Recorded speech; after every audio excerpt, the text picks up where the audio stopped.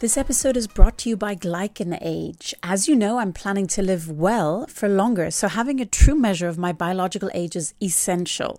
Age tests are based on over 3 decades of scientific research and give a true indicator of biological age by looking at your immune system and inflammaging level, all from the comfort of your own home with a simple finger prick test. Once you get your results back, their HealthSpan doctors guide you on getting on an even healthier path to reducing your biological age through proven personalized lifestyle interventions, all included in the initial price. To find out your biological age and start improving your health, check out glycanage.com, that's glycanage.com, and use code Claudia, CLAUDIA, at checkout to get 15% off your order.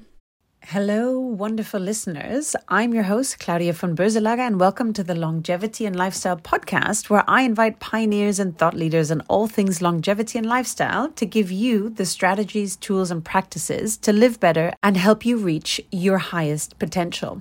Today's guest is Wall Street veteran turned entrepreneur Andy Gupta. In his 20 plus years on Wall Street, Andy invested in over 100 companies across geographic markets, navigating 3 financial crises and economic recessions successfully.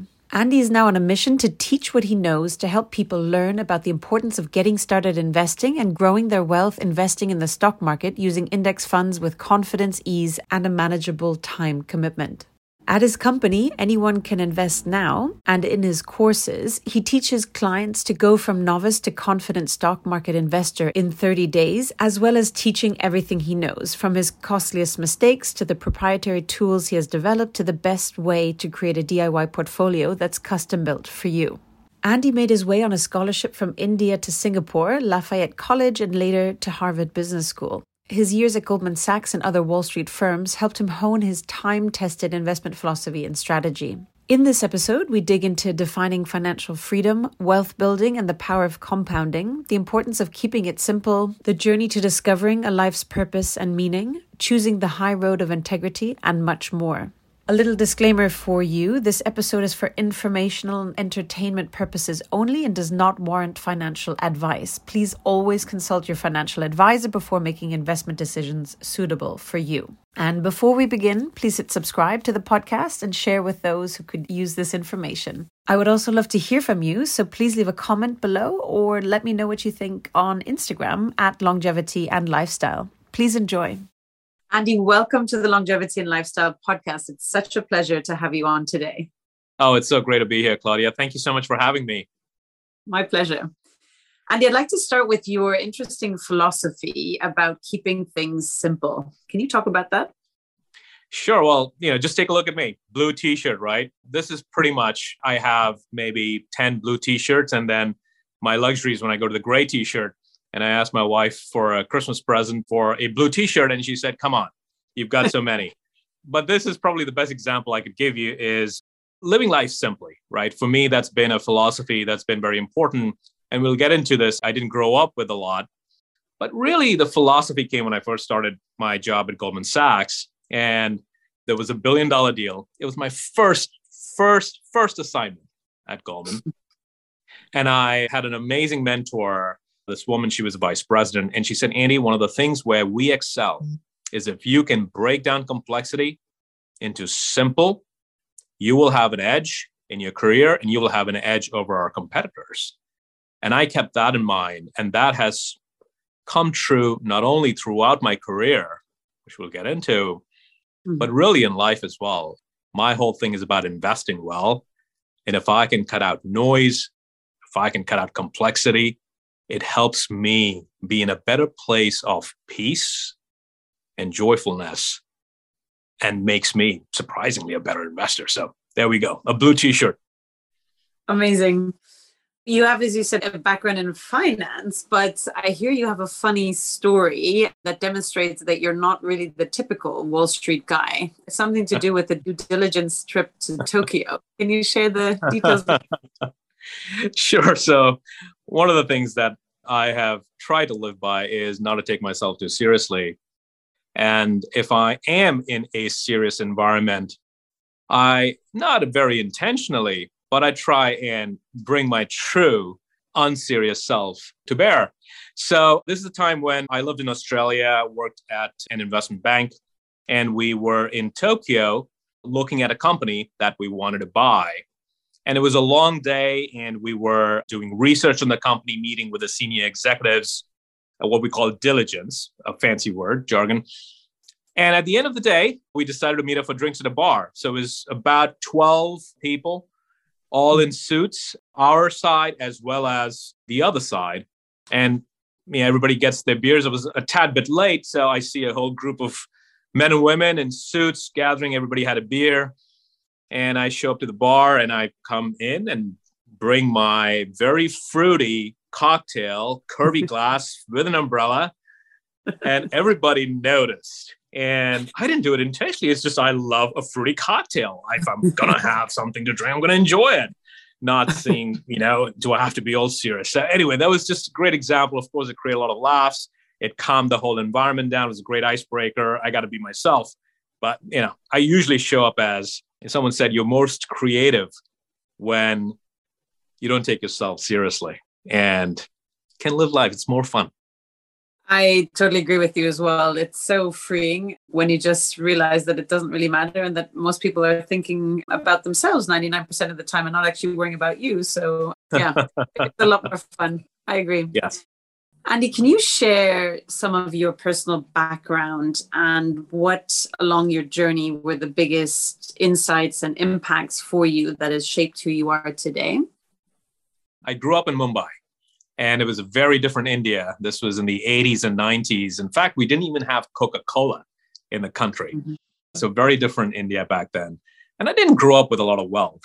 And I really aspired. My dad had these magazines on my coffee table, Fortune magazines. I would read up about CEOs, men and women. And I really aspired to go to Harvard Business School. I wanted to create something for myself, not just because I knew very much about Harvard Business School, but a lot of the CEOs I read about happened to have gone there. And this was this big dream that I had. But I had no idea how to get there, right? We didn't have a lot of money. We didn't even vacation overseas. But my first step came when I won a scholarship to go to Singapore for high school. It was a fascinating experience. Everything was new for me. I remember hiding behind one of the school pillars and watching people use the vending machine because I didn't want to embarrass myself because I had never seen a vending machine before. And then I came to the States for college. I was lucky to get a scholarship, but I did need to work 20 hours a week. I had 5 jobs, right, to help pay for school. You could find me everywhere. I was the guy who was showing the movies on Saturday night, right? I was at the information desk. If people follow Peppa Pig, I was like Mrs. Rabbit, right? Everywhere. I had every job on campus, but that was needed. I needed to do that to be able to pay for school and have the privilege of attending college in the United States. And then look, I defied all odds and ended up on Wall Street, a 20-year career there. Started at Goldman Sachs, which is a story in itself, but was very lucky to be there in the mergers and acquisitions department. Terrific experience. And fast forward, I spent about 20 years on Wall Street, went to Harvard Business School, did achieve that dream that I had as a 12-year-old boy. And here I am. So wonderful, Andy. And I'd love to just dig into those moments and deep dive to what made you decide to go for a scholarship to be educated in Singapore, and what was the moment also to decide to Goldman and then to Harvard Business School. Can you just dive into those specific moments in time? Yeah, sure. So look, Singapore was something that came out of the blue. Again, this was an India that was just starting to be open to foreign investment. I had never met anyone who was not Indian. Can you believe that? Never, right? And here I was in 10th grade, 14 years old. Satellite TV had just come in. And, I started seeing life outside India.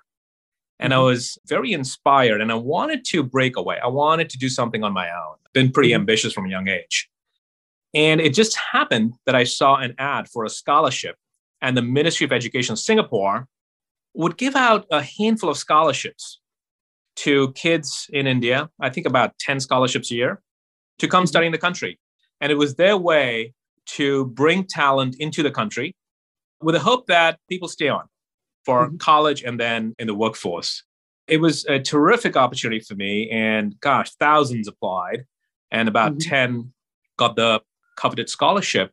And I went to a local school in Singapore And it was the most amazing, amazing experience for me, both in terms of development.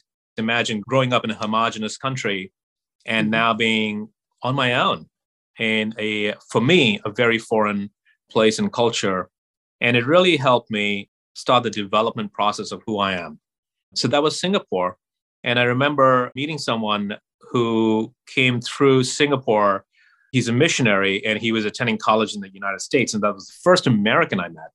And he told me about college in the US. And I was very inspired by the education system in the country. And I wanted to apply, but I had no money.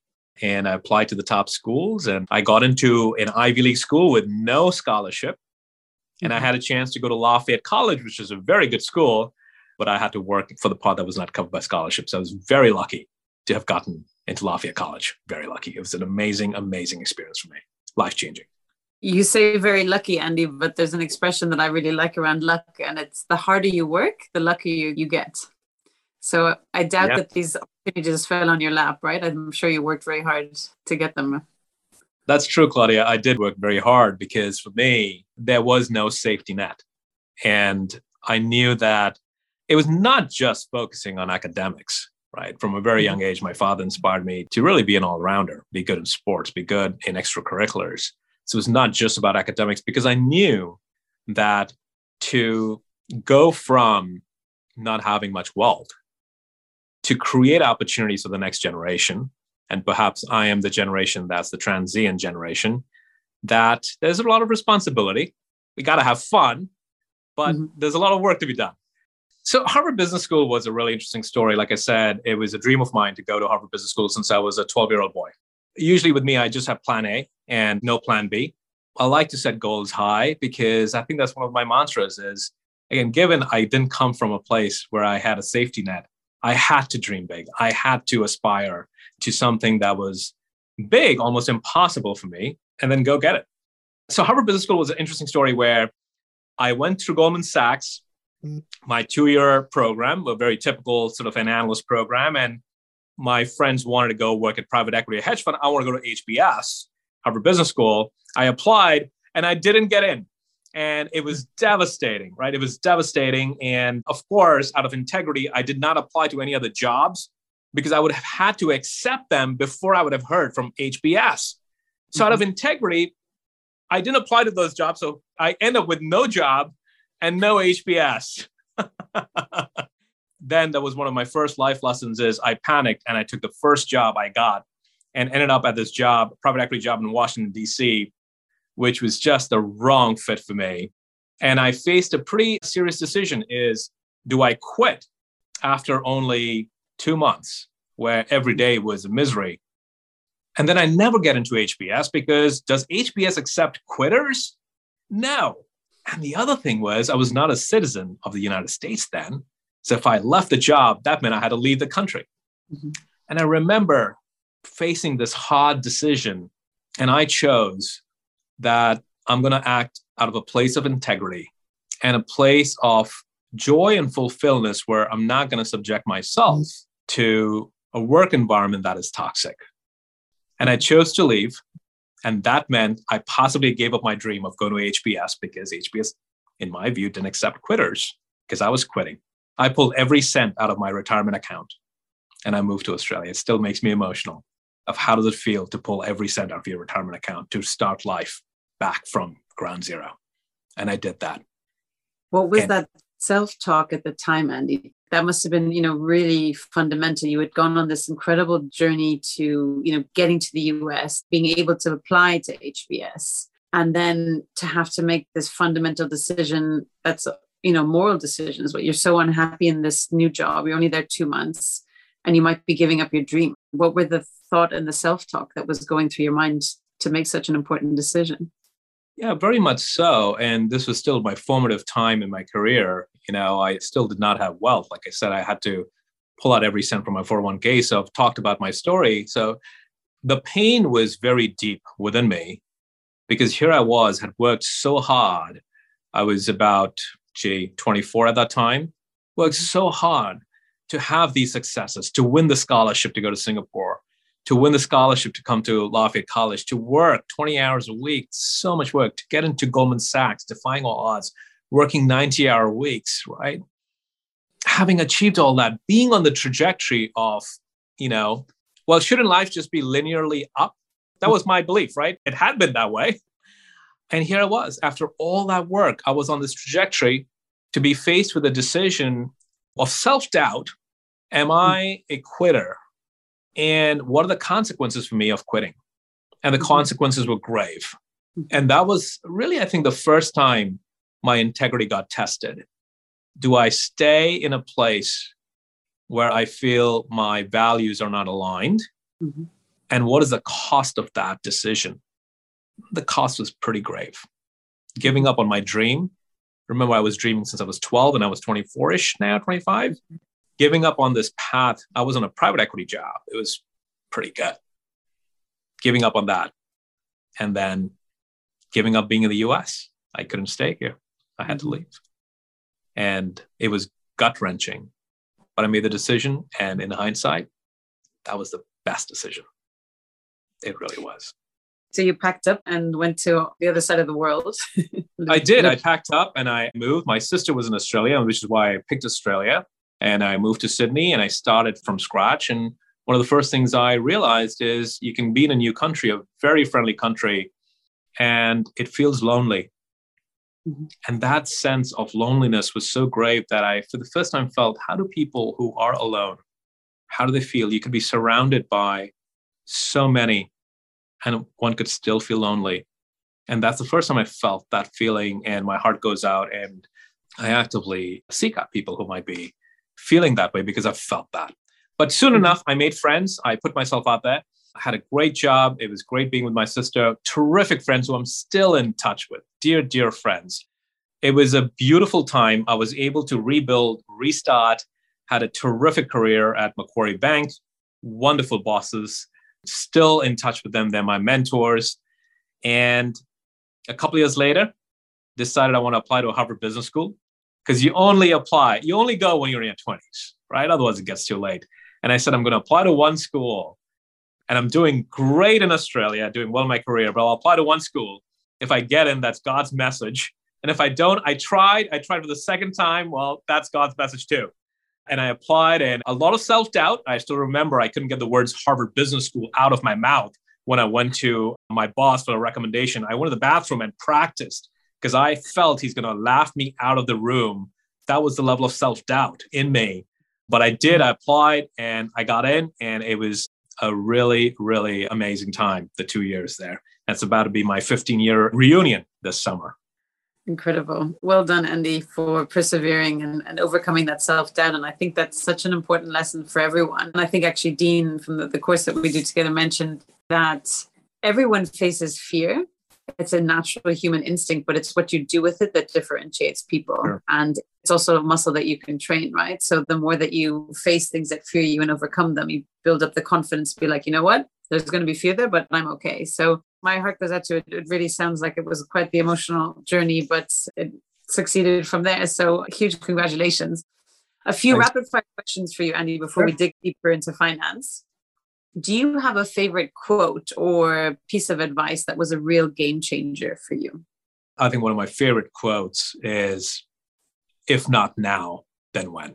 Mm-hmm. And I think that resonates across so many aspects of life. When we're feeling fearful, when we're feeling self-doubt. Back then in Washington, D.C., when I'm faced with that choice, do I do this or not? If not now, then when?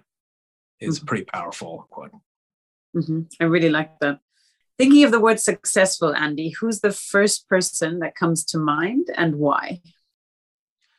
Well, I think my parents, in spite of the challenges that we had growing up as kids, in spite of the challenges that they had between them, I think as parents, whatever their maturity levels were at that time, I think as parents, they really did their, sorry, I get emotional. I think they did their best. And while there were consequences, not all of them positive, I can appreciate the challenges that they both faced emotionally with each other and in life. But they did their best. to raise me and my sister may not be the traditional success that people from the outside view, but I would like to call them successful for what they did, given what they faced. Mm-hmm. Well, it's a lovely tribute, Andy. Do you have any particular morning routine to set yourself up for success for the day? Oh, yes. It's a new thing. And it's since I've taken this step towards doing something on my own that I've been able to bring this routine in. And there are two joys in life for me. And they're simple. I like keeping things simple. It's making my morning coffee with my wife. Mm-hmm. And enjoying that morning time with my kids, with my wife, enjoying that morning coffee with her, and then taking one of my kids, depends which one, on the day, to school.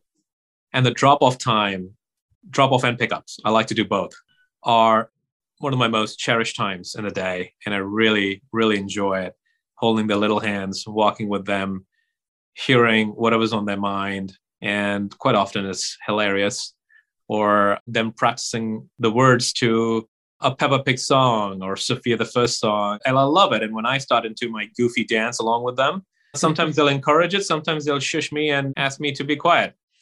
But those are my favorite morning routines.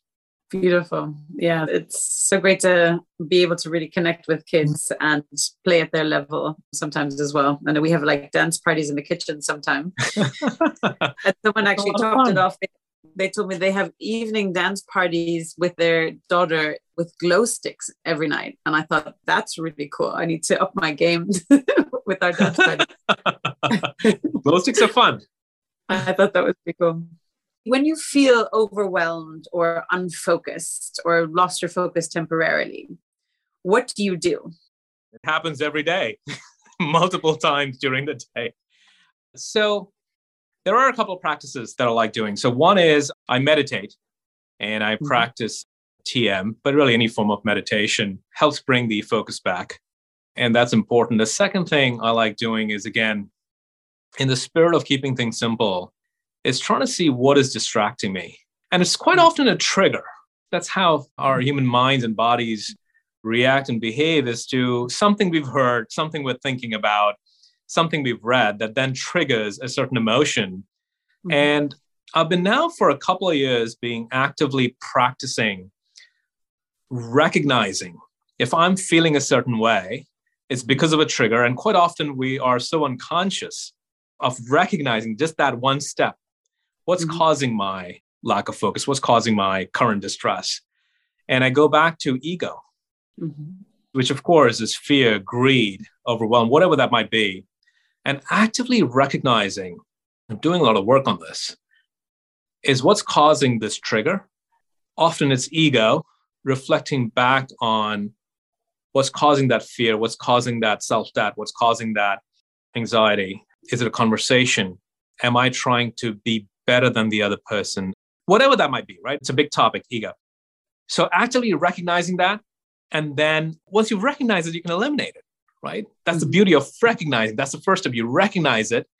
And then if you're actually working on eliminating ego from your thought, from your body, then you do that.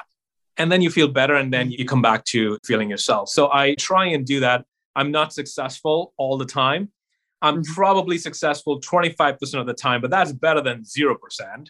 And I'm actively working on improving my success ratio there. But that's something that I do. I love that. And this is also something I've been working on for several years as well. And I think it's realizing that you have a choice. What's triggering you? I mean, the way I find it is more a childhood belief, right? So, you come into the world and figure out how things work, and you develop these childhood belief systems that you then bring into adulthood if you're not fully aware of what's actually behind it, what's driving you, and why do you have such an emotional reaction to something. It's like the emotional reaction you had when you were 4 years old. And that's right. We don't even realize what we're doing. And so I think, as you said yourself, one is the awareness or the consciousness of, actually this person said this to me, which, normally I wouldn't really care, but it's because it's triggering in me that thing that happened to me when I was 4 years old, when I was, helpless. Right. And so I think it's such freedom that you were saying. And I think through the journey, and I guess it's part of the hero's journey as well, that you work on yourself and you start realizing things, and you realize that you do have that choice to separate from, as you call it, the ego, or, that catalog of stories and things that we tell ourselves, that actually realizes, that's not us. That's just a childhood belief that we can separate from. So, yeah. It's so empowering, isn't it, Claudia? When you learn to recognize, it's not easy to learn to recognize that's work in itself, but once you do, it's pretty empowering. Yeah. And it's not that you are completely free of it, as you were saying as well. But sometimes I find myself stressed. I'm like, what's going on? And then I just have to laugh at myself. I'm like, oh, there we go. The ego or whatever again. And, and then you can kind of just laugh it off and like, okay, now what do I really want without this emotional charge? So super fascinating area. And I think it's so, so freeing, and leads to really such a much more happier life, where you make the choices from the heart than from what you're supposed to do, whoever made up that supposed to, right? So it opens up a space for you. It opens up a space for a lot of creativity. And it opens up the space to be present with those who are your loved ones around you. And I've found that it just makes life just so much more fulfilling. Yeah, I had a mentor once who said, try and see the awe in everything. And I like the word awe, because it's almost like this childhood awe, like, wow, I've got hands, and taking it to another level, like just being curious about things again, and not always being like, I have all the answers and I know everything, but actually like, that's really interesting, this perspective. Maybe we should be looking at this at a completely different way. Yeah. A topic I love. So digging in a little bit there. But Andy, let's change gears and talk about the incredible work you're doing now. And I'd like to start on how you define financial freedom. Sure. So I've thought a lot about financial freedom and what success and what that means for me. And of course, we've talked about my story and that journey.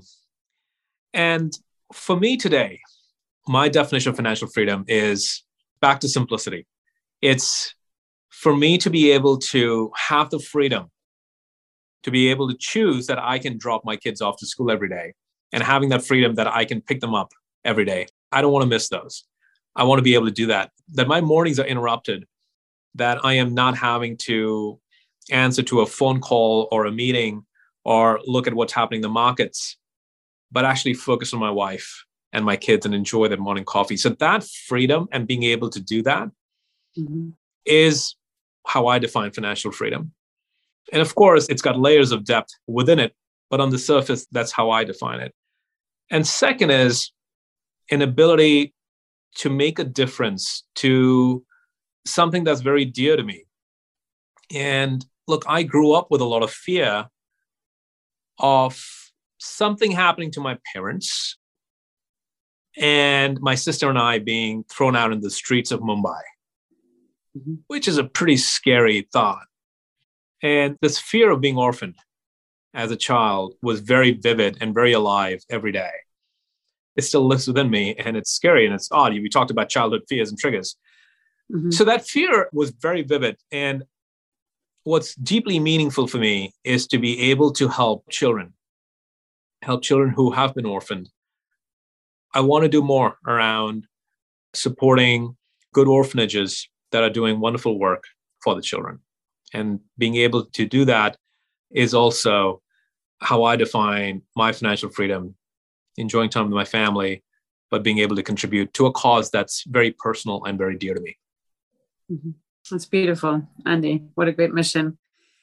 Can you talk a bit more about the work you're doing now, and potentially from, transitioning away from HBS, and then you went into a hedge fund, right? So you're working in a hedge fund as well. How did you decide to change your career to what you're doing now? Can you set some background and context for those listening? So I've spent about 20 years in Wall Street. I started my career at Goldman Sachs in the mergers and acquisitions department. And of course, worked in Australia at an investment bank. And post-Harvard Business School, I worked at a multi-billion-dollar private equity firm. Private equity is another form of investing on Wall Street, where you buy companies outright and you own the companies for a number of years. So that's private equity. So I did that for 6 years.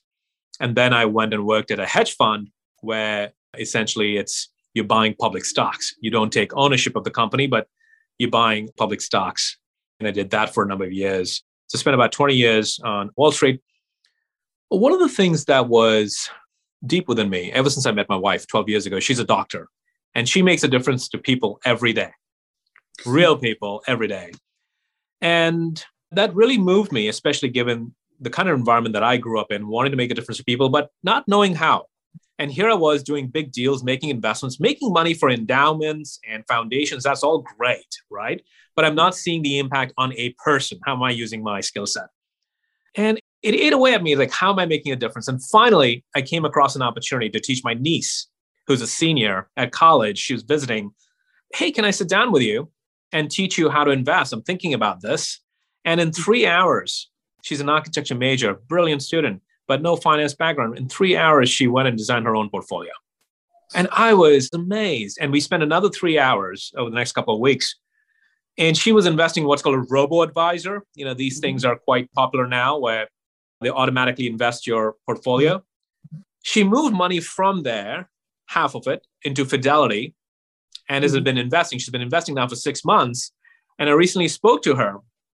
How's your investment fund doing, by the way, compared to the robo-advisor? She's like, I'm beating it. And the empowerment that I saw in her, right? She's 21, but the empowerment that I saw in her, that no one's going to tell her how to invest her money, that this is one area of life that seems so complex and so mystical, that she can take charge and she can take ownership in creating her own wealth, and that she finally understands it, let alone the fact that she's beating the robo-advisor. That's a different story. But she's controlling her outcome. She doesn't have to outsource it to anyone. She is in charge. And I saw that empowerment in her eyes. And that was the joy I was looking for. And I said, I think I found this. If I did this with one person, can I do it with more? So I did a course for 20 people. Similar sense of empowerment. And I said, maybe I'm onto something here. Because I looked around and I said, is there anyone who's teaching us how to invest? And look, I went to Harvard Business School. Even there, we didn't learn the A to Z of investing. Even at Harvard Business School, right? House stock, for an example, can I give you? And when you look around, each one of us, you are a rock star. Others are a rock star. Every one of your audience, they are rock stars in what you do. But let me ask you this. Who has taught us how to invest? No one. We're on our own. And I found this great opportunity to say, I'm doing great on Wall Street, but I finally found this joy of empowering other people. And I have my version of financial freedom. So why don't I pivot to something I've been searching for such a long time, especially empowering women? It's another story we could go into, but men and women, let's do this full time. So I came across some tools and resources to be able to build courses. And after teaching my course 3 times, I have finally launched a course with 17 amazing students. And we had a kickoff last night. And my promise is that I'm going to empower you with the knowledge and the skill set to finally take your first step toward your financial freedom, however you define it, without gimmicks, without BS, without jargon. And that empowerment is going to transcend through all parts of your life. Of course it will, right?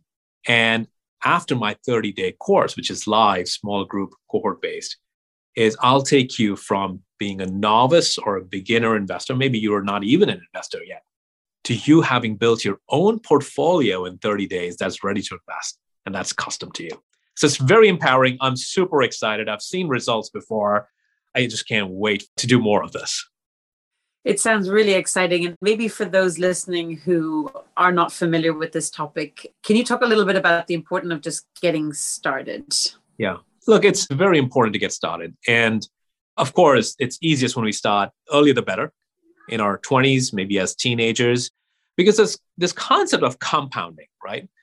We can go into the 3 mistakes that average investors make, but before that, what keeps us on the sidelines is fear. Look, is the market going to crash? Why don't I just wait for the market to crash and then come back in? The problem is you can't time the market. And we can go into a really interesting statistic there. But the second is the concept of compounding. So say I have $1,000, right?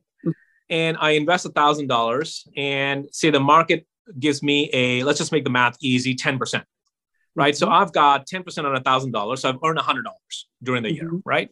Now, next year, my balance starts with $1,100 and say the market gives me another 10%, right? So now I've earned 10% on $1,100, right? So I've earned $110. So I've earned $10 more. Now, this seems like Mickey Mouse money, right? Andy, big deal. I earned $10 more. Come on, that's like 2 lattes at Starbucks, right? What's the big deal? And therein lies the problem. Because we don't notice these small changes for the first 10 years, right? Compounding really kicks in after 15 years, 16, 20. And that's when the increment that you're earning is like just growing so big. It is phenomenal. I got to show this to you on a spreadsheet because the human mind cannot comprehend how big the difference is. Let me just give you an example, a very simple example. And I teach this in one of my free workshops. So think of two of my friends. They're both comedians. They're both 30 years old, and they've just won their first contract, and they both earn $80,000 a year, right? Think of this as an individual's income or your household income. And they both save 15%, so about $1,000 a month, so 15% of their pre-tax income, which usually people put in retirement, whatever. So they both save that money, $1,000, right, every month. Now, one of my friends, Prince, decides to put it in the bank, right? He doesn't want to invest. He's scared. My other friend, Natasha, decides to invest in the market. And look, historically, the market has earned about 7% over the last 22 years, the US market. And let's say inflation is 2.5%. Right? I know I'm throwing a lot of jargon here, but we'll keep it simple. So inflation is 2.5%. That's how things get expensive every year. Both of them earn $80,000 a year. And let's assume they earn that throughout their careers. And Prince keeps putting it in the bank, the 15%, the $1,000 a month, and Natasha keeps investing it. By the time they retire at the age of 65, Natasha has close to $2 million. But inflation adjusted, it's about a little over $1 million, right? Prince, inflation adjusted, they earned the same amount of money. They put exactly the same amount of money away. Natasha retired with $1 million, inflation adjusted. Prince has $300,000. He will have to work for the rest of his life past retirement. He cannot retire. And that is the most vivid example I can give you of the power of compounding and starting early and building significant generational wealth. Yeah. And basically earning money while you sleep, right? You're not being paid for an hour of input, but actually just putting it aside, and 15%, it's not half of your salary, right? It's a percentage, and it just grows exponentially. So for all those listeners out there, get started. It's never too late, and better to get started, right? Yeah, it's better to get started. And again, the best thing is like, should I have gotten started when I was 20? Sure. But if I'm 30, if I'm 40, if I'm 50, we still have hopefully long lives ahead of us that we can invest. But the second thing is, of course, is learning how to invest that well. Let's not put all that money into one asset class or one stock or what the hype is of the day. It's important to learn how to invest that money systematically in a smart way so that we're not succumbing to what is the flavor of the day or what is the hype. So let's understand how to invest that well. And that's my mission, is to teach people that it's not complex. You can put in the upfront time. And then once you put in the upfront time, you spend less than half an hour a week. Can you break that down and explain to people? There's a few terms you use that they mightn't be used to. So one is about a diversified portfolio. And then how does one set something up and then only spend half an hour doing it that is growing so exponentially? Sure. So look, I'll give you my secret sauce. At the end of the day, it's pretty simple. So what does diversification mean, right? That's jargon. So the best way to explain is, are you a dancer, Claudia? I like to dance. I don't know if I'm any good at it, but I like to dance. Yeah. See, I'm a bad dance partner, right? I literally dance like a duck. When we got married and I took dance lessons, my dance instructor was like, Andy, you move like a duck. And I'm a bad dance partner, right? But my wife still likes me. That's good. But the reason I bring this up is the whole idea, what is a diversified investment portfolio? Is basically choosing bad dance partners. So what does that mean? You want to pick investments, and I'll break that down in a second. You want to pick investments that are bad dance partners. That is, they don't quite move in sync with each other. They're bad dance partners. So, for example, what we call the jargon is correlation. Let's forget about that term. Let's stick with bad dance partners. So, for example, gold doesn't quite move in tandem with the US stock market. That is a great asset class to throw into your investment portfolio. International equities, so international stocks, I'm speaking from the US perspective. So say you have US stocks and you have European stocks. They don't quite move one to one together. Emerging markets don't quite move one to one with European stocks or with US stocks. Bonds, right? Fixed income doesn't quite move together. So you can go into some layers, but again, keeping it simple. You can create an investment portfolio. The portfolio is basically, what you assemble together, your money in different investment funds. Look, you don't need to have more than 5 to 10. It's an idea of simplifying your investment portfolio. You choose 5 to maybe 10 bad dance partners so that you're not overexposed to one geography. You're not overexposed to one asset class like equities or fixed income or, quite often we like real estate. So most of our money is in real estate. That's also not great for long-term wealth building. So you combine these asset classes that are bad dance partners, and there's an art and a science to it. But let's keep it simple. It doesn't have to be complex. And you find this, and you find the right ratios that are right for you, for your risk, for your investment horizons, for your value system. And once you put in the upfront time and you've created this portfolio, which is based on long-term trends, then short-term trends shouldn't mean that you need to go change your portfolio. Because again, you're a long-term investor. You're not looking for a get-rich-quick scheme. So short-term things shouldn't make a difference. And the half an hour that you're spending is really reading up news, because once you invest in 5 to 10 funds, you can keep on top of them. Say one of your investments is Japan, right? You invest in the Japanese stock market. Naturally, you'll be reading what's going on in Japan. So it's those kinds of 1 degree incremental changes that you're making. And then every 3 months, you come back and you, what we call rebalance your portfolio. You go through the steps that you did when you first set up your portfolio, see if there's some new thinking you're learning, and then you're off to the races for another 3 months. And then as you learn more, you keep making some shifts. As your life goals change, you change that portfolio. But this is not something where you're looking at the stock market every day, every week. You're actually living your joyous life, but you're not gambling with your money. You know that you've understood the concepts and you've put your money, you've invested your money thoughtfully and systematically. And that empowerment is so great. It's so beautiful. And the fact that it's just half an hour a week, right? I mean, do you have some client examples of, I guess, successes or game-changing lifestyle changes that came out of investing this way? A couple examples. One is a new student who's just signed up for my course. And, look, I'm a father of 2, and I know how demanding it is wanting to juggle everything in life, right? Now, my friend, he's got 3 kids, and he is a very smart professional. He's doing really well, but he's spending 5 hours a week trading. And because he doesn't quite fully understand it, he's only investing maybe 5 to 6% of his income. So he's not even moving the needle because he's not playing full out. And he's spending 5 hours a week on this.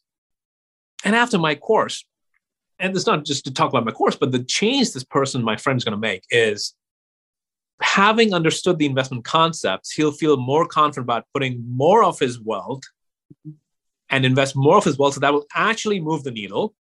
And it's going to save him 4.5 hours a week to spend time with his wife and kids. And that just makes me so happy that it's a win-win on both fronts for him, and how satisfying, what are the memories and experiences that he's going to create this point forward. So I'm just so excited about the change that I'm about to see in his life and that he's about to see. And the second example I could give you is of my niece. My niece who I told you about, who invests, has been investing for 6 months and just started out. Days when the market goes down, I sent her a quick text message saying, hey, by the way, don't worry about it. This is why the market is down. She's like, Annie, I'm not even worried about it. I don't look at the market every day. I'm a long-term investor. How great is that? How empowering at 20 as well. I mean, as you said, it's not taught. And I mean, I find it, so incredible, but it's not even taught it in business school. No. How does one invest personally? You learn professionally, and especially if you go into finance, and I have a background in finance as well, but you're not taught, this is how you do your own portfolio. Why not, right? We should be really teaching our kids, that this is how to do it and builds wealth from a young age. So amazing the work that you're doing. And did you have any practices to be a smart investor and keep calm? I think one of the best things that you can do as an investor is to cut the noise out, right? And what do I mean by that? News channels, right? There's so many news channels. There's so many periodicals. There's forums, right? What is all this? It gives me a headache. Most of it is gibberish. Most of it is nonsense. Most of it is quite often promoting, whoever is speaking is promoting their agenda. Most of it is noise. I don't listen to most of it because it's just going to cloud my mind with noise and distraction. I like to go into the quiet of my own mind. And at the end of the day, I think investing, once you learn the handful of investment concepts and terms, investing is common sense. All of us have a lifetime of judgments, mistakes, and experiences. And we can make so much money investing in ideas and companies that we use and understand well. And quite often that can come with an understanding of some basic terms and concepts and having the space in our minds to think quietly, especially on a day like yesterday when the market is going down big and fear sets in and panic sets in and the primitive mind takes over, which is designed to see a saber-toothed tiger and freeze or panic and sell and run. And what works well for me is taking that moment of quiet. There is no rush. Think carefully, recognize what the trigger is that's causing the deep pain in my gut or whatever it might be. Cut out the noise. Speak to a trusted friend or listen to the one or two people that I respect. And then think back and think through the strategies and say, do I make a decision? Do I sell? Do I buy? Do I trim? Or do I do nothing? So if I were to summarize that, it is simply to cut out the noise and find that inner calm and inner space to think quietly with logic and reason. Such wise words for many decisions, I would say, in life, obviously for investing. But I think I heard a quote to a podcast that I listened to. They said, if everyone before making a strong argument would ask 3 questions and really think about it and listen, the world would be such a much better place. And listen to yourself and, have a conversation and just have that inner calm. Yeah, what he said is golden, right? Quite often we don't think before we speak. And if you just took that, 2 minutes or a minute to ask also 3 questions, I think is really good because it forces you to formulate what you're fearing or uncertain of. I love that. I'm going to try that, Claudia. That is great. I'm going to try that today. I need to start implementing it. I heard it this morning as well on a podcast I was listening to. So I thought it was really phenomenal because how quickly are we to, the mind goes to quickly making, okay, that's, assuming it's this and then making decisions based off of that, or that's how my mind is wired. And instead actually saying, is it really this? And how can you ask 3 good questions around it? So it goes hand in hand with good investing, I guess, right? I think so. Yeah. What are some bad recommendations you hear in your profession? One in particular, and it's all around get rich quick schemes. When people don't know what they don't know, it's easy to fall prey to someone teaching something that's very simple. I've heard so many people try and teach, look at these 3 signals. When these 3 signals turn green, or when these 3 signals point up, that's the time to buy. And when these 3 signals turn red or point down, that's the time to sell. And look at this. I've bought, sold, and I've doubled my money every month, or I've doubled my money every year. And then I'm sure there's some paid actors that they get. And they say, look, the course paid for itself. And this person is godsend, right? I worked off all my debt and in 2 years, I'm a millionaire. It really hurts me to see those kind of gimmicks out there. And a lot of people fall prey to it because they don't know any better. I think the thing to remember is there is no shortcut, right? Like even with my course, I'm saying you got to put in the 15 hours of work during my 30 days. It's not, you're going to learn through osmosis. There is work involved. You understand that. And then you get to a point where it becomes a little easier. So that's number 1. But number 2, that is very often commonly done. And before I realized it, I did it too. So I come from personal experience, is asking a friend who seems so knowledgeable about what they're doing is, hey, can you give me your 5 best ideas to invest in the market right now? I've done this before, way back when. I get asked this all the time. And let me just bust the disbelief, and then it'll become very evident for people why. Like right now, it's like, Andy, why should I ask you for your 5 best ideas right now, right? Here is why. One is my investment goals, my risk, my values are different from yours, are different from the third person. So what I might suggest today is based on my personal blueprint, which could be completely different from yours, right? So that's number one. And that's in itself should be like, okay, well, I shouldn't be asking Andy unless I ask him what all his risk goals are. Do they align with me? That's number one. But number two is, these might be my 5 best ideas today.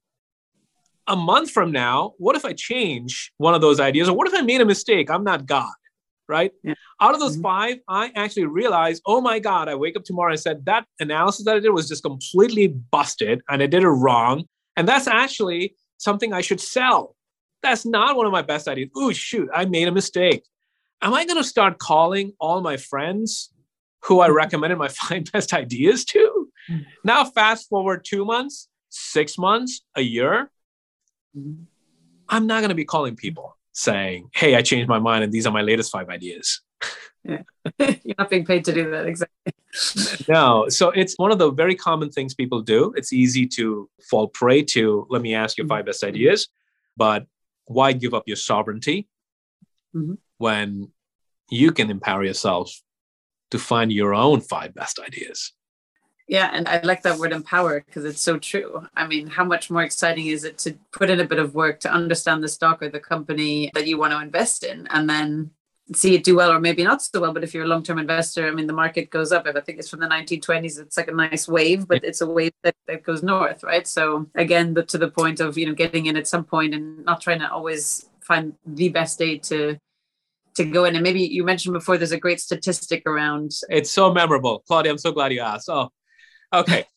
I would love to share this with your viewers because it is so memorable and it actually got me out of a big mess, a huge, huge mess. Can I share with you what that big mess was? All right. Go ahead. So COVID hits in March, right? So COVID's hit in March 2020. I am about to step into my entrepreneurial venture. So I have no income coming in. And my wealth is invested in the stock market. It's diversified. We talked about what diversification is. But all right, I've been doing this for 20 years. All my wealth is invested in the stock market. I don't know when the income is going to come in, but it's going to come in at some point. I know I'll be successful. The market starts going down week 1. Oh, shoot, I've lost money. All right, I'm a long-term investor. Let's just stay with it, Andy. Week 2 goes down again. The thought starts coming. The self-doubt starts coming in. Andy, how foolish. You've invested your entire family's wealth. You've been working for your entire life so far. And how could you put all of that? Yes, the stock market is diversified, but come on, Andy, how foolish. You're losing it all. I've been doing this for 20 years, and that's the words that are playing in my head. You're going to lose all your money. Week 3, it keeps going down, and now I am panicking. I've done this for 20 years. I pull all my money out of the stock market and go into cash. I go into cash, all right? I go into cash, and I go to bed that night. And the statistic that I'm about to share with your viewers comes to mind. And there's a separate 4-step framework as well. I wake up in the morning, and I remind myself of the statistic. So here it is. If you miss the 10 best days in a decade in the market, right? The market goes up and down. But there are some pretty big up days. If you miss the 10 best days in a decade, Claudia, can you predict the 10 best days in a decade? No. No one can, all right? Now you go back 9 decades, right? Go back to the 1930s, you mentioned 1920s, right? All right, so you've got 9 decades, right? Mm-hmm. And you missed the 10 best days in every decade. All right, so what was your total return? Your total return was 28%. If you missed the 10 best days, your return over 90 years was only 28%. Total return, 28% over 90 years. All right, now had you not tried to be smart aleck and try to time the market like I was when I panicked and sold, your total return, and you've had 2 world wars, you've had hyperinflation, you've had the energy crisis, you had all this stuff. Paradigms shifting, right? China became huge and all this stuff has happened. The total return, had you not tried to time the market, was 17,700%. And I've run this study for the last 10 years, the last 20 years, the last 30 years. It's not just looking at 90 years. It comes through every time. Is if you look at a decent amount of time, if you try to time the market versus just stay in a diversified portfolio, the returns were astronomically different and higher. I reminded myself, and literally the next day, I put money back into the market. And thank goodness, Claudia, because we all know what has happened. And my portfolio is now even higher than where it was before COVID. Now, think of the disastrous situation I would be in right now had I still acted out of fear and said, let me just stay in cash. And that's the statistic. It's very easy to remember. 28% versus 17,700%, as long as you're invested in a diversified portfolio.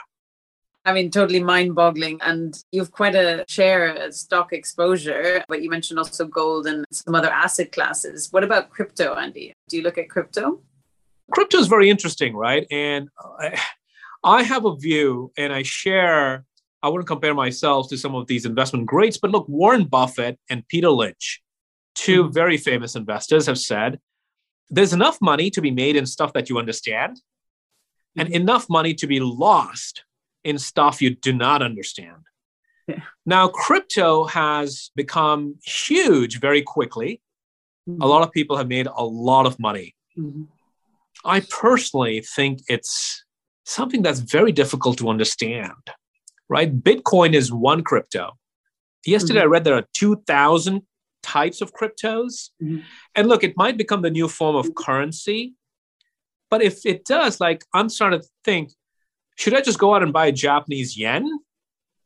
Should I just go buy the British pound? Like, I have no idea how currency markets work. I would be gambling. So I treat crypto as one of those things where everybody's talking about it.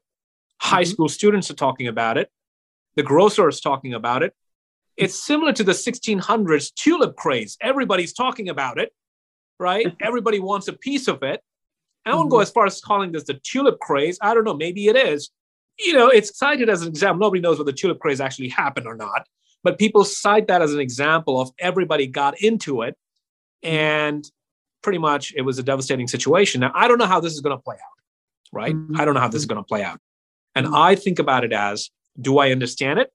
I don't. And when I talk to someone, within 2 minutes, I'm like, I have no idea what a single word this person just spoke. They might understand it, but I don't. So if they understand it and I don't, why am I putting my money into this when I don't understand it? So I have a 0.2% allocation in my portfolio to Bitcoin. It's lost 20%. But I put in 0.2% because I know that's gambling money. What percentage of my portfolio am I happy to say, if I lose it, I'm okay. I'm not a gambler. And I reluctantly put in 0.2% because if I've got money in there, I'm going to read more about it. And look, I still don't understand it. And my biggest thing is it can go to the moon, or how do you pick which crypto you're going to be in? I would encourage people to really ask themselves, do they understand it? If they understand it, great, take a view. But if you don't understand it, ask yourself, are you investing or truly are you gambling? And if you're gambling, what percentage of your money are you happy for it to go to zero? Or if it goes to the moon, great, but what's that number?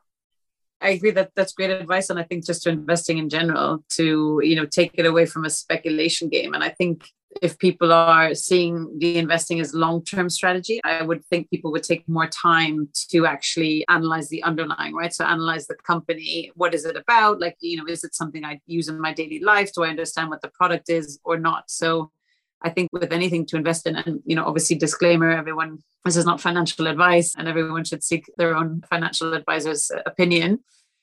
But to just really take the time to understand what's the underlying, what's going on there. I mean, I think Warren Buffett and Charlie Munger, they read all day and about the company and the management and the vision, etc. And, they clearly do that very successfully. So, and that's why the average investor doesn't have the time to do that, right? So that's wherein lies the power of investing using index funds.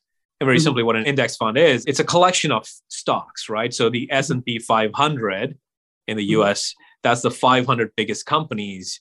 You can get exposure to that with a single stock. And that's a way to perhaps understand asset classes versus digging so deep in individual companies like Tesla or pick your stock. So it becomes more manageable to understand what's going on and to do what's so-called diligence, which is doing your research and understanding. It becomes a lot more manageable for the everyday investor who's busy and doesn't want to spend all day reading or looking at the stock market. Let's spend the upfront time and let's understand how we invested at a little bigger picture level and then put our money to work. Very good. Andy, what has been the most exciting purchase you've made in the last 6 months? Ooh, I have to say my blue t-shirts, but I know that will not be a very satisfying answer to you for sure. Look, I don't buy a lot of things. I'm very boring that way. It's this necklace which I'm most excited about. And it says YOU, you. My 6-year-old daughter made this for me. Nice. And she made this for me 2 months ago and I can't remove it. I can't get myself to do it because one, it's a rubber band. So every now and then it twangs me and it hurts me, but it's okay. But the words are very meaningful to me. And she made it, of course. And I was thinking, for a child, their parent is everything, right? The you is so powerful. And she gifted it to me. There's a great symbology in that. And it deeply resonated for me, is reminding myself every time I get distracted. And even when I'm with my daughter and I'm thinking about my course or investing, I'm not with her. So this necklace is now a reminder that I am a huge part of her life and I can shape how she thinks and what she does. So it's a reminder. So this is very important. It's not a purchase, but for me, it's one of the most treasured items that I own. But it also is a reminder to focus on ourselves. You here in this case is me, right?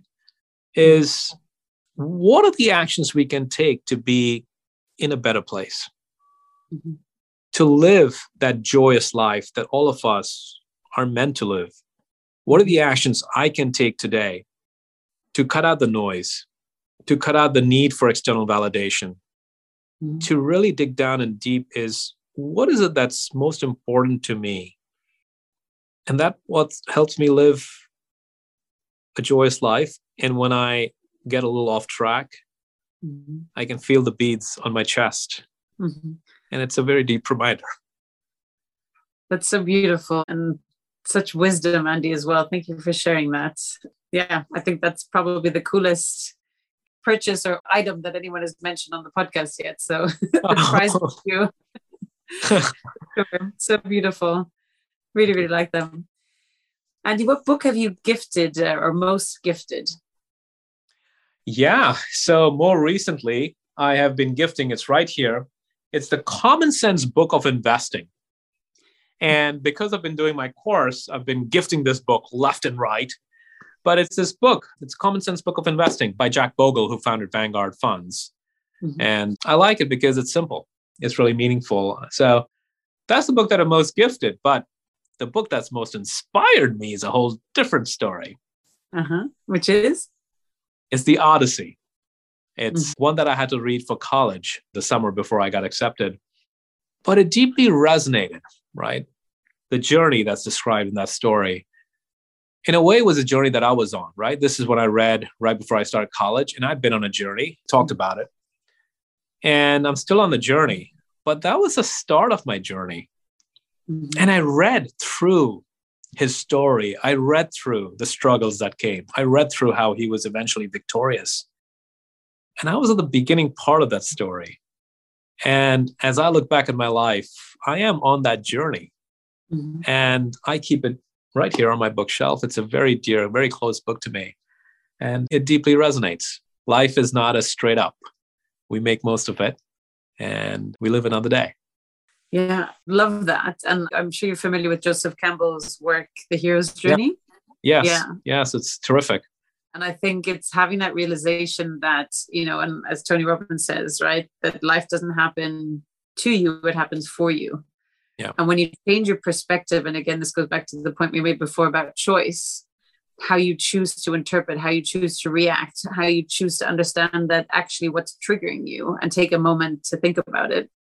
You just live such a much different perspective of life and away from this emotional baggage to actually choosing to be happy, choosing to find the really fun cool things in every day in life as well. And yes, we'll all have struggles, but it's how you choose to react to them, right? So, yeah. And I think it helps me relate better with people. Again, this didn't come naturally to me. Of course, there are people who annoy us, who trigger something, the worst in us, right? And I tried to use this practice on someone who was really annoying for me, but I tried to reframe. And I said, what if I came from a different perspective? Because every person has some goodness in them. And it's just the way I'm perceiving them could be completely different from their reality. And I tried that and the results were magical. I actually developed affinity, and I'm generally a loving person. I don't hold grudges, but every now and then there were one or two people. Then I shifted my perspective for this person. It was just so beautiful that I could actually have affinity and build what is a good friendship. Having changed, it's all in my head, right? And my perspective. Mm-hmm. And I guess that's also, we can circle back to investing and finance. A lot of people are scared to get started and to go in. And maybe, just asking yourself, for those listening, the question, what is triggering that fear? Choosing to continue with that fear or to say, okay, no, today's the day I'm going to start building my wealth. I think that's very important. And if you just unpack that for a second, if we think about our priorities, for most people, it's three things, right? It's your family, your career, and your wealth. Mm-hmm. And look, all of us are busy. Look, with COVID, things have gotten even busier and even more overwhelming.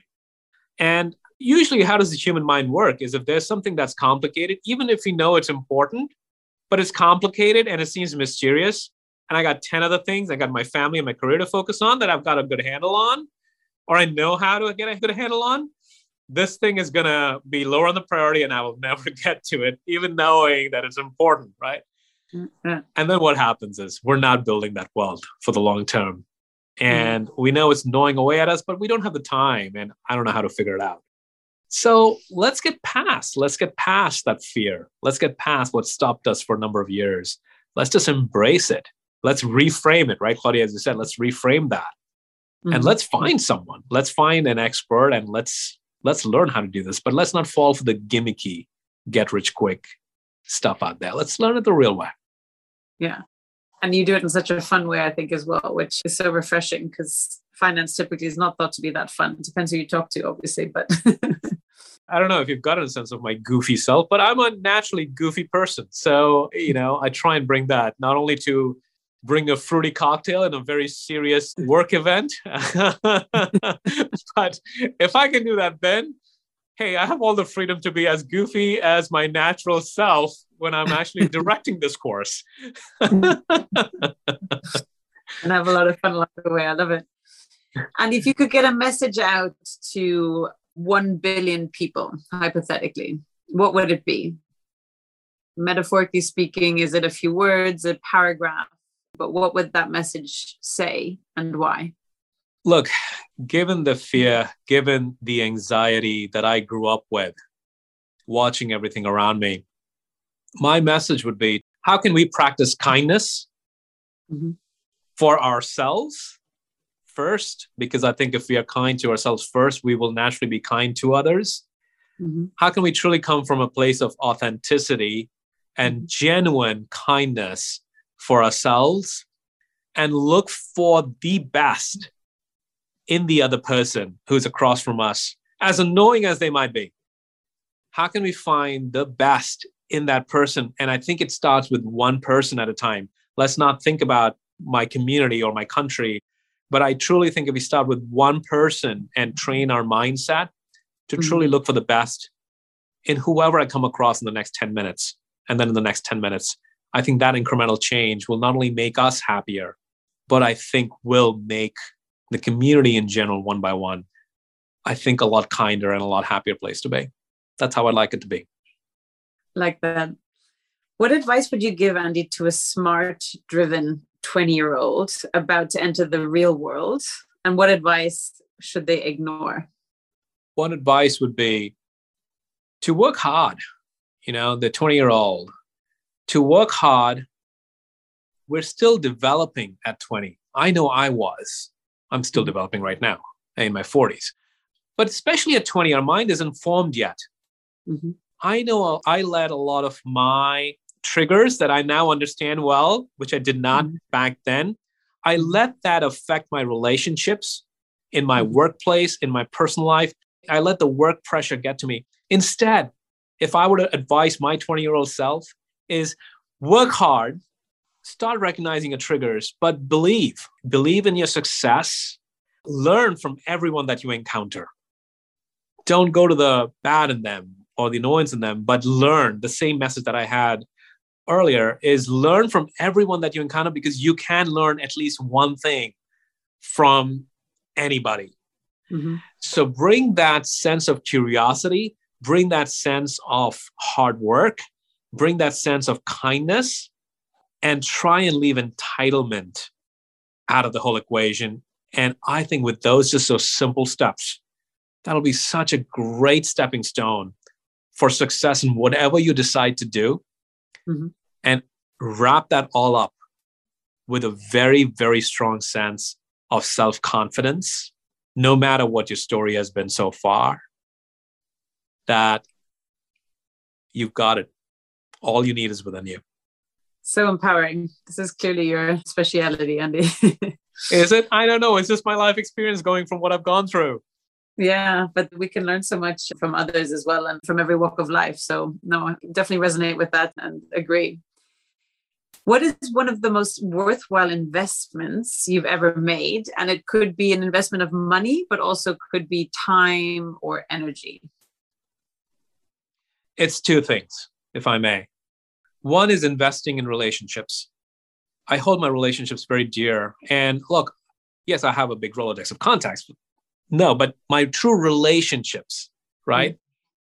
I'd say about maybe 10 folks, 10 or 12, going back decades, and some very new friends. I've just made a new friend 2 months ago who I feel I've known for decades. But it's how can I, if I open myself up to genuineness and authenticity, how can I attract that person in my life? And if I do, how can I invest the time with them to truly care about what they also need? And how can we build this beautiful relationship and friendship? And I found those relationships work out to be the best. And those are the best investments that I've made. Oh, my heart feels warm as I think about each one of them right now. So the investment in those friendships and those relationships are very dear to me, very important. And two is investing in myself. I remember the decision to go to Harvard Business School. You won't believe this. It was a dream since I was 12 years old. I didn't get in the first time. I got in the second time. And then I'm asking myself, gee, do I want to spend $200,000 on this? Right? And I'm like, come on, this has been your dream for so long. So making the investment in myself, right? HBS is one big example, but throughout is taking those uncomfortable steps, going away from my family for 11th grade to Singapore was a big investment in myself. It was scary, but those were very meaningful and ultimately created who I am today. Oh, wow. Andy, so many wonderful wisdom pieces. Thank you so much for sharing. For my listeners interested in understanding more about finance in general, where would be a good online resource or book you would recommend them to start with? My 3 books. Look, I preach what I practice. I keep them close to me. This is Common Sense Investing by Jack Bogle. Oh, Peter Lynch. I really admire this guy. If you can look up YouTube videos of Peter Lynch, phenomenal guy. He was one of the most successful Fidelity fund managers. He lives somewhere nearby. Maybe I should go stalk him. I'm one of his biggest fans. This is a very good read. Went Up on Wall Street. And then this one, Mindset. Look, we've talked a lot about mindset in our podcast today. And Carol Dweck, this is all about growth mindset. If something may seem difficult, if investing is difficult, well, okay, that might be the case today, but I can learn it. It was difficult. It's turned into a growth mindset. I can learn it. It seems complicated, but doesn't mean I can't crack it. I haven't cracked it yet. I'm going to crack it tomorrow. So these are the 3 books that I would recommend to folks. Excellent. Where can people learn more about what you're up to, Andy? Social media or your website? Sure. Yeah, I would love it. So I put out a lot of free content. Again, my energy is how can I, at this point in life, having empowered people who are close to me and my friends, it worked. So I know I've got something that is working, is resonating with folks. How can I spread the message to truly come from a place of energy of giving? And in fact, I have left my Wall Street job to focus on this mission that I've been looking for such a long time. So I'm focused on this full time. So I put a lot of free content out on LinkedIn, and you can follow me on LinkedIn. It's just linkedin.com// Andy-Gupta, right? And I post 4 to 5 times. And this is the 1 degree change that I talk about. It's a 1 minute to read. It's super interesting. It's in my goofy style. So you'll have fun reading it. It's not going to bore you. And you're going to learn. You're going to become a better investor if you follow those. And of course, for people who want to take my course, it's a live course over 30 days. It's twice a week. It's a lot of fun. And you can find more information about my course on anyonecaninvestnow.com. And I'd love to talk to you. Love to have you in my course. It's a lot of fun. Anyonecaninvestnow.com. So That's excellent. right. I'll link all of those in the show notes. Do you have, Andy, a final ask or recommendation or any parting thoughts or message for my audience?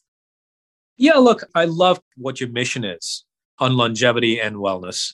And it's such an important topic that we need to talk about. And look, you bring an energy that, I resonate with, and I want to watch and listen to more of your podcast. There's such very interesting topics. And I think that's why you've got a growing audience. But this topic, of living life fully, longevity, wellness, I think if we find people that we resonate with, and again, not to overwhelm ourselves, but, maybe up to 5 folks that we can follow, we can make those incremental changes in our lives. How great would that be? And I've truly enjoyed listening to your guests and your conversations that you've had on this show. And like you, there are a couple other folks as well that I like to follow. And at the end of the day, the messaging is simple. It's simple, it's entertaining, and I walk away with at least one thing that I can actually remember that I can practice in my life. So my message to you would be, find your person or book or whatever resource it is that helps you get closer to whatever it is that you're aspiring, and practice it. Excellent, Andy. Wise words. Thank you so much for coming on today. Such a pleasure to have you on. Oh, thank you, Claudia. This was just such a delight, so much fun, and I'm glad I really enjoyed our conversation. Me too. Thank you, Andy.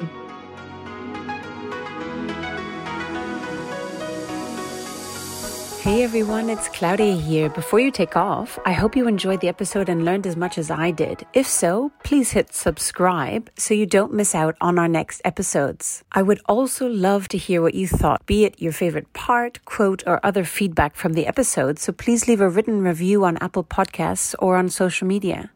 And if you think this episode will help someone in your own life, share it with them. Together, we can change our own lives and the lives around us for the better. Until next week, goodbye, farewell, and choose to live well.